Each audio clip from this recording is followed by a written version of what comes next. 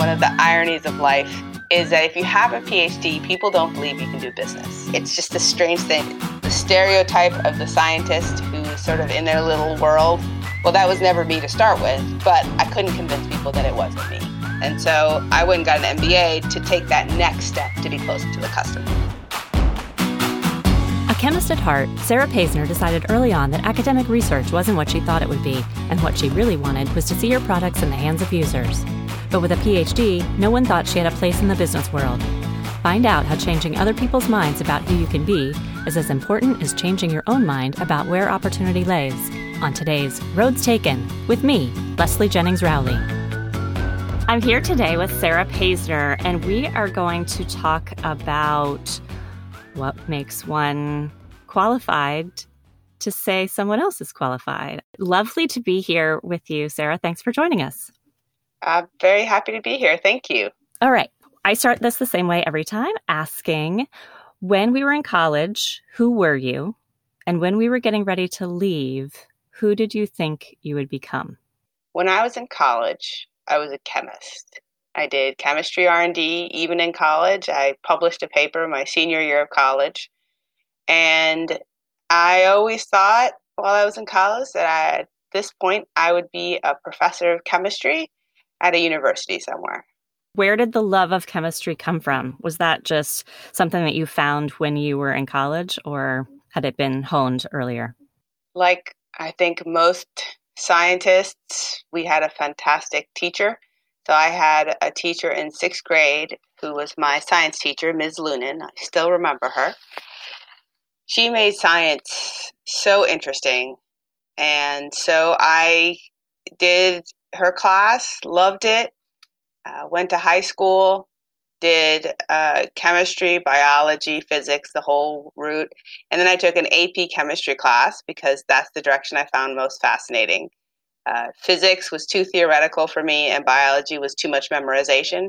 And chemistry was the right balance of neat stuff and fiery explosions. Right. And then I had a chemistry teacher my senior year of high school who just solidified my love of chemistry. She let us blow up stuff and made cool crystals, and I loved it. And so I always thought I would become a professional of chemistry. That's what I thought was going to happen. Yeah, well, and, things change, but you had that dream for a little bit. So you were doing that. And so as we were graduating, what did you see as the initial first step? Graduate school. So I went directly to graduate school at UC Berkeley for chemistry. And that's when I first realized that I didn't want to be a professor. I still find science fascinating. I love learning about it. But the actual lab work I didn't find as enjoyable. Fewer explosions. Yeah. And it was, eventually it felt like I was doing the same thing over and over. The folks who love lab work, each experiment feels different and new and exciting. And I lost that. I lost that in graduate school. And I watched my advisors and other faculty in their lives. And in the 90s, there was not a lot of balance. Most of the faculty was still male. Most of the faculty was still white. And my professor and his children, there was no relationship. He was never home. And I didn't want that for my life. I also didn't want the 24/7 slog that the top universities required of their faculty. It just didn't seem like a real life to me. So that was my first realization. I didn't want to be a professor. That was graduate school. And so at that point, my alternative was R&D at a company, which is what I ended up doing. I went to GE's R&D Center after my postdoc at UNC, which I chose specifically because it was closer to the industrial side, closer to industrial chemistry. Because I wasn't in pharma, the pharma industry was off the table in terms of a profession. And had that been a decision of yours, Sarah? I don't know the chemical field. Like, is there a strict bifurcation of the kinds of things you're studying, or was that more of a choice of what you were interested in? By the time you start graduate school, you're already very specific in terms of what you're going to work on. So I worked in compounds that are catalysts in industrial processes, and those are used all over the world. and I was studying how they worked, the mechanism of their action. And so that is not the pharma side. That's not the total synthesis of the COVID-19 vaccine, for example. Right? That's not what I worked in. So that area, I had plenty of friends in that area, but I did not work in that area. And so when I was looking at my prospects after graduate school, I had 3 or 4 options. At the time, there wasn't a lot of discussion of non-science options. People didn't really talk about them. So I could go to do a postdoctoral fellowship, which is what I ended up doing. I could go into industry, such as GE, such as, other companies like that, or I could go and become a professor. I'd already decided I didn't want to be a professor. And because of the subfield that I was studying in, it was kind of tough to get a job right out of graduate school. And so I decided to do a postdoc. And I chose my postdocs on 2 criteria. Number 1, it had to be closer to industry, something that had a direct application in industry. And number 2, it had to be on the East Coast because I wanted to come back east. So the postdoc I did at UNC Chapel Hill, which is where I still live, was related to the electronics industry. And so I was developing materials that would go into microchips. That's a different kind of chemistry than what I think a lot of people think about. So great. Thank you for kind of explaining what that is.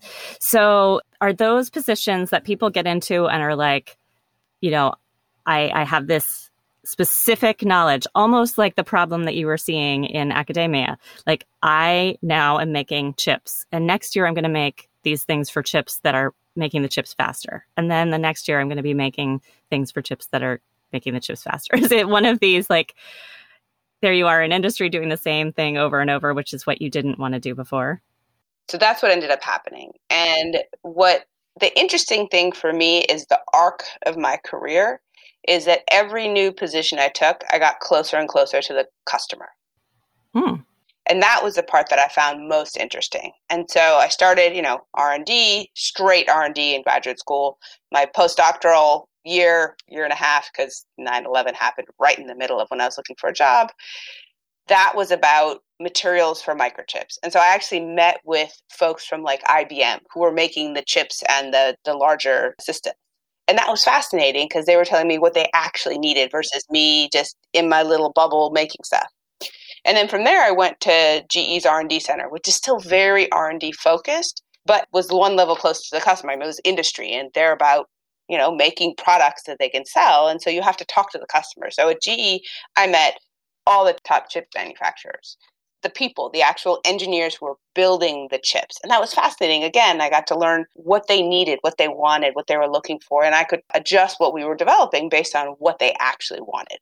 And from there, one by one, my positions got slowly and slowly closer to the customer. And that's when I went and got my MBA. So one of the ironies of life is that if you have a PhD, people don't believe you can do business. It's just a strange thing when, in fact, a PhD is literally you're learning how to learn. And so the stereotype of the scientist who's sort of in their little world, well, that was never me to start with, but I couldn't convince people that it wasn't me.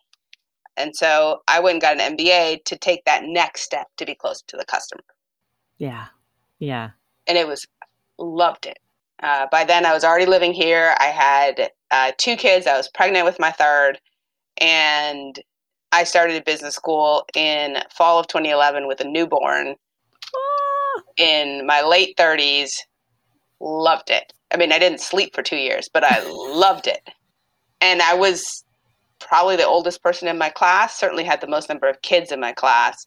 And I don't know if you remember that scene from, what's that movie? I don't know. There's a movie where there's a scene about, a baby in a bar. Well, that was me. I had my newborn with me all the time. She was in the sort of the classes before the classes start where they kind of get people caught up. I took a couple of those because, I hadn't really done stats in 15, 20 years. So I took a couple of those, and it was always me in the back of the room with the baby in the afternoon. In the morning, she was in a daycare for a couple hours in the morning, so I could actually focus on the class. But in the afternoon, all the afternoon sessions, it was me with the baby in the stroller in the back. That was at UNC Chapel Hill, yeah, at the Keenan Flagler Business School. I love Keenan Flagler. They were so incredibly supportive. I had 3 young kids, And I came in the week before orientation. I said, look, I need to know the schedule because I need babysitters. And they were like, oh, you'll get the schedule Monday morning. I said, no, I have 3 children. I need babysitters. My husband's out of town and I want to be able to attend. I need the schedule now. And they were like, oh, what's your name? I said, oh, my name is Sarah Paisner. I need the schedule and I need the parking pass set up. And they're like, oh, Sarah, yeah, we know all about you. Yeah, let me get that for you. And half the faculty were my age. You know, one of the professors had his daughter or son in the same daycare as mine. So it was, for me, it was a very different experience than many of my classmates, but I loved it. They were so wonderful. That's great. And you say what I know to be true, which is, you know, you couldn't be taken seriously in the business world with a PhD, which sounds ridiculous, but it's true. But how did you know that that's the path that you knew you needed to take? Yes, you were getting closer and closer to the customer, but you were already getting pretty close to the customer. So what was that link or that aha that said, I think I need to be on the business side, the real business side of this? I started going on sales trips with the sales team. And as I started going on sales trips with the sales team, I realized that was the fascinating side for me. I had started thinking about going to business already in, probably 4 or 5 years I've been thinking about it. But there's a big jump between thinking about it and quitting your job. And so I had planned to take it in the evening. And then there was a massive downturn and, half my group got eliminated, including me. And I came home on Friday, January 7th. I called my husband on the way home. I said, oh my goodness, what are we going to do? We have, 2 kids, 1 more on the way. Oh my goodness. I drove home, had my moment of panic. And I said, all right, I'm applying to business school. I had already applied for the evening program. I'm applying to the full-time program. Let's see if I can get a fellowship. And this is like a break in my life. Let's just do it. I ended up getting a full ride plus stipend with one of their named fellowships. Once we got that, it was like, well, this is obviously the right choice. This is an opportunity that won't come again. And so that was sort of the final decision. I had gotten a couple of offers for other jobs, but while during this process, of course, I was interviewing during all this too, but it was just the right choice. It was clearly the right choice to go to business school. And I look back now, it was absolutely the right choice, even though I did it with a newborn. Yeah. So kind of like you described with the chemistry of at some point deciding which track you're on. Business school is a little bit less like that, but there are certainly like there's the finance track. And that. So what did you decide was going to be your, the role that a scientist could really play and that you as an individual could really play best? Like what was that path that you put yourself on? A skill that I've had for many years is the ability to take complex technical topics and make them understandable to a general audience. It's something I've been doing for decades. And with that skill and that love of science and love of talking to people and love of just sharing science with people, which is something I've been doing since the beginning. I was always doing demos for kids and running science programs. For me, marketing and social media and sales was absolutely the right path.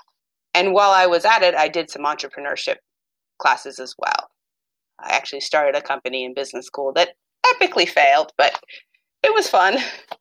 It was an expensive lesson, but I learned a lot from it. So I focused on the marketing track. I was never a big finance person. I understand all of the finance, but the finance side wasn't something that really motivated me.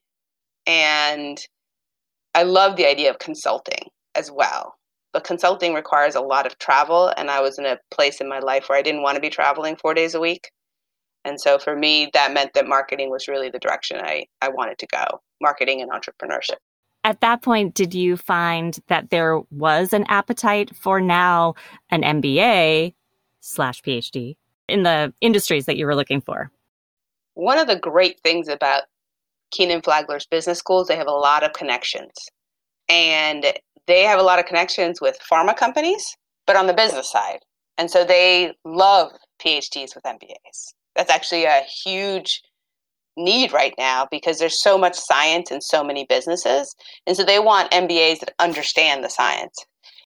So one of the things, of course, you do is you have interviews for a summer internship, and then you have interviews for a full-time job. For the summer internship, I limited myself to this area because I didn't really want to go anywhere. Again, I had a new kid, a family, a mortgage. I wasn't going anywhere. So even with that, I ended up with quite a few interviews because of my experience, because of my background.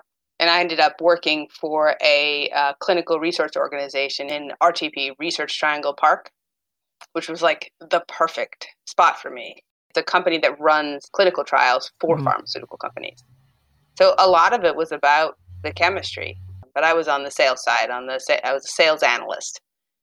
It was fascinating. I was talking about, sales goals and sales, but about cool stuff. That you understood. Right, that I understood. I felt like I was more part of what would make a difference for the company. It was less esoteric to me. I was developing dashboards for the CEO, helping the executive team understand how their sales were going and what was happening. It was fascinating to me. Great. So you found that you were in the right place. And as you were graduating the second time or third time around,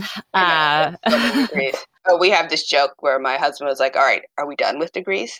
Can we not get any more degrees, Sarah? I'm like, well, the only thing left is a JD, and I'm not interested in being a lawyer, so you're good.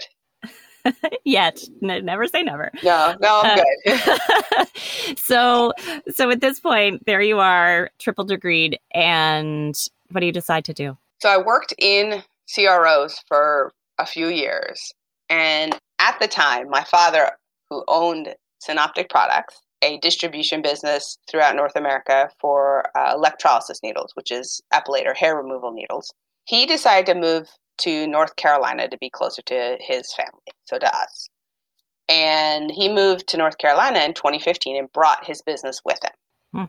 Now, over the last decade at that point, he had been considering retiring, and he'd been feeling out his kids to see if anyone would want to buy from him and take it over. And I had repeatedly said, no, I'm doing other stuff. I'm not really interested. In 2015, when he moved, around the time he started asking me again, do you want to run the business? And I said, no, not really. I don't think it's really what I want. And then in 2017, I was working at a clinical research organization in doing sales analysis. I'd done some marketing in CROs, and I loved what I was doing. And yet I didn't love what I was doing. It was a job I thought I wanted in the kind of company I wanted, and it was interesting. And I was interacting with really interesting people, and I had a great boss and a great company. And it wasn't really what I wanted. And when my dad, for the umpteenth time said, all right, I'm going to retire. I'm going to sell the business. I was like, wait, sell it to me. I want the business. I want to run the business. And so that started a conversation in early 2017 as he started thinking about retiring, about me taking over the business. And we had a lot of conversations. And by July, I was fully on board. We were both on board. We'd worked out, we'd negotiated the sale price. We worked out all the details. I told my boss at the old company that this was the right choice for me. So I was usually going to tell her and give her my 2 weeks notice. And she said, please don't leave. Don't leave. Just do halftime. Start off with halftime. Give me time to transition. So I did halftime for a month and a half or something. And then when I was fully done, she said, just stay on as a consultant. Please stay on as a consultant. So I actually stayed on as a consultant for another year for her while I was running the business.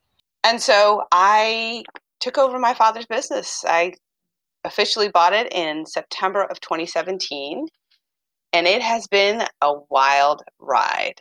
He worked with me through the end of the year, helping me transition. And then in January, he was out. He's like, I'm done. I'm out. He was kind of burnt out, so he completely stepped away. And then in January, I started running the business by myself, no employees. And that was great because I learned a lot, right? I learned every detail of the company, which was important to me.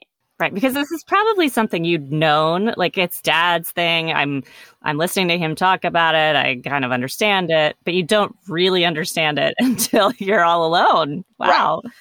And of course, it's a family business. My siblings and I had all worked in it at some point or another. Okay. Okay. I had made his website in 2015. Right. My brothers and sister had all worked in some capacity, in the office, answering phones or designing things or doing market research, something. We'd all worked for him at some point or another because it's a family business. But you're right. It's different when it's your business. Now I had money invested. right? I had a pretty big loan. This is how I made my living, right? This was my livelihood now. It's very different. Right. And I learned a lot. One of the first things I had to learn was how to call people and ask them to pay, right? There are people who don't pay and you're like, we need you to pay. And that's dunning letters, dunning phone calls. That was terrifying at first. And I kept putting it off. And I finally started making calls one day. And the company got paid almost $100K in a day because people owed us so much money. It's like, why didn't I do this earlier? Running a business helped me to understand much better my strengths and weaknesses. So bookkeeping is a weakness for me. I find it both mind-numbing and terrifying at the same time. Because I'm terrified I'm going to make a mistake. And this is numbers. This is where taxes come from. You can't really make mistakes in bookkeeping and accounting. Right. I found it incredibly stressful, essentially. Yeah. And so my first hire was a bookkeeper. And she started, spending half a day a week with me, just dealing with all the bookkeeping, making sure our accounts were in good shape. That was a huge relief. And she helped me with some changes I needed to do. There's a lot of updating. He hadn't really updated any of his systems since probably 1995. Mm-hmm. And so that took a bunch of time to update systems. And then we sell in US and Canada. We have two currencies, US dollars and Canadian dollars. And it took a little bit of time to separate those a little bit more. So it was easier for the accounting side. And so she helped me with a lot of that. And then by May, June of 2018, I realized, I need help. And I was hanging out with a friend of mine at a sailing event.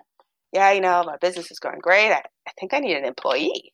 And he was like, oh, well, my son is around for the summer. You want to start off with a summer hire? I'm like, that sounds good. So I hired a high school grad. So I guess a rising college student, just to help me around the office, answer the phone, pack boxes. And that made a huge difference. And I realized I really needed an employee. Because there was a lot of stuff at the higher level that I had been trying to do, like updating the marketing, updating the social media, coming up with plans on sales and figuring out inventory that I couldn't do if I was on the phone all the time. Had your dad been doing all of this, or he had No, he had an employee staff that was... Oh, okay. He had an employee who left around the time he decided to sell the business. Got it. That probably also precipitated him selling the business too. He had 1 to 3 employees the whole time. Got it. So then he was there for the summer, and then I hired my first full-time employee. And in October of 2018, the owner of my supplier died. Ugh. And he's been a family friend for decades at that point. His family was close with our family.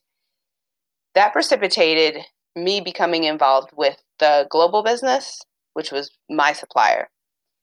I spoke with his widow, and she asked me to help run the business for a couple of months with the thought that, that would give her time to kind of get her feet under her. They have another large business, which she also had to figure out. And I had expected to do this for max 6 months. Well, it took a lot longer. And so that was 2019. So I dropped everything about my own company and helped her run my supplier. But when you say dropped everything, like you didn't just leave your clients in a lurch. No. You're still shipping and I'm still shipping. That. Well, because they supply us and then we shipped all of North America. Right. I hired a second person to help, and we ended up having one person focus on my customers and the other person focus on the supplier's customers. Got it. And we did that through 2020. It's a global business. It has international customers. It has 8 currencies. It was a fascinating experience. I learned so much doing this. It was definitely more than I bargained for. And then when the pandemic hit, I was completely overwhelmed. Partway through the pandemic, it was clear that I couldn't do all 3. And probably a bit of homeschooling for 3 children. Well, that was my third. Right? It was running my business, running that business, and trying to be home and homeschool and parent and, everything. The owner of my supplier and I had a conversation about separating, and I officially separated from that in, I think, late 2020. And I've spent 2021 kind of regaining my footing in my own company because I let a lot of things slide because everything was overwhelming. It was overwhelming for everybody. Mm-hmm. I love having my own business, right? There have been these challenges, adjusting to a new business, dealing with the death of the supplier, dealing with the pandemic. dealing with, figuring out what people are doing now as we reopen. At every step of the way, it's been challenging. It's been exhausting. It's been exhilarating. I think one of the things that I really kept me going through so many things is my hobbies. That was a consistent thing. I sailed when I was a kid. I sailed at Dartmouth on the Dartmouth sailing team. I taught sailing in grad school. I sail locally now. My husband and I own a sailboat together. We just refurbished a bigger sailboat and been taking the kids sailing. There's something about consistency. As my career did all its ups and downs, like many people our age, I've been laid off a couple of times. I've had a number of different jobs. I don't think any of our careers are linear anymore. And having hobbies that are consistent, I think, can make a big difference. I've learned so much. I've met so many interesting people. And you realize you can make a real difference in people's lives. That's what I always wanted. And that's the great thing about owning this business. I'm making a difference in people's lives. From the outside, it's just a distribution business. But hair removal is very personal for people. It's very personal for folks who have hair places that make them uncomfortable being out in public. It's very personal for people who are going through the transitioning process. It's very personal for people who have certain hormonal imbalances. And the needles that we sell are the best on the market. Being able to get these needles from France, where they're manufactured, to my clients in North America is amazing. I have thoroughly enjoyed the process. Even when I was frustrated, even when I was overwhelmed, even when I felt like I didn't know what I was doing, which, by the way, happens to every business owner, whether they'll admit it or not, it has been an incredible learning journey. I'm interacting with the customers and the clients and the end users in a way that I'd always hoped. And I found that my chemistry actually makes a difference still. How so? As a chemist, everything is chemistry. So the way these needles work is there's an electrical current that goes through them. The needle is put into the hair follicle, to the base of the hair follicle. The current is sent through, and essentially it zaps the hair follicle. It either heats it, and the heat kills the follicle, or it sends an electrical current, which does some chemistry, and that chemistry kills the follicle. And even the heat killing the follicle is still chemistry because it's denaturing the proteins. So I actually created a talk on the chemistry of electrolysis that I've given already 4 or 5 times to various regional associations. And when I was putting it together, I sort of knew that chemistry was involved, right? I mean, how can you not, being a chemist? I'd always heard about it. Well, when I delved into it, it was remarkable how much chemistry was important to this process.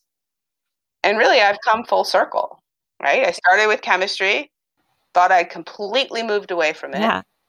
And now I'm back at chemistry. Exactly. That little dream to be a professor. I mean, you are just on a different level, bringing all of these experiences to bear. I think it's definitely a circle.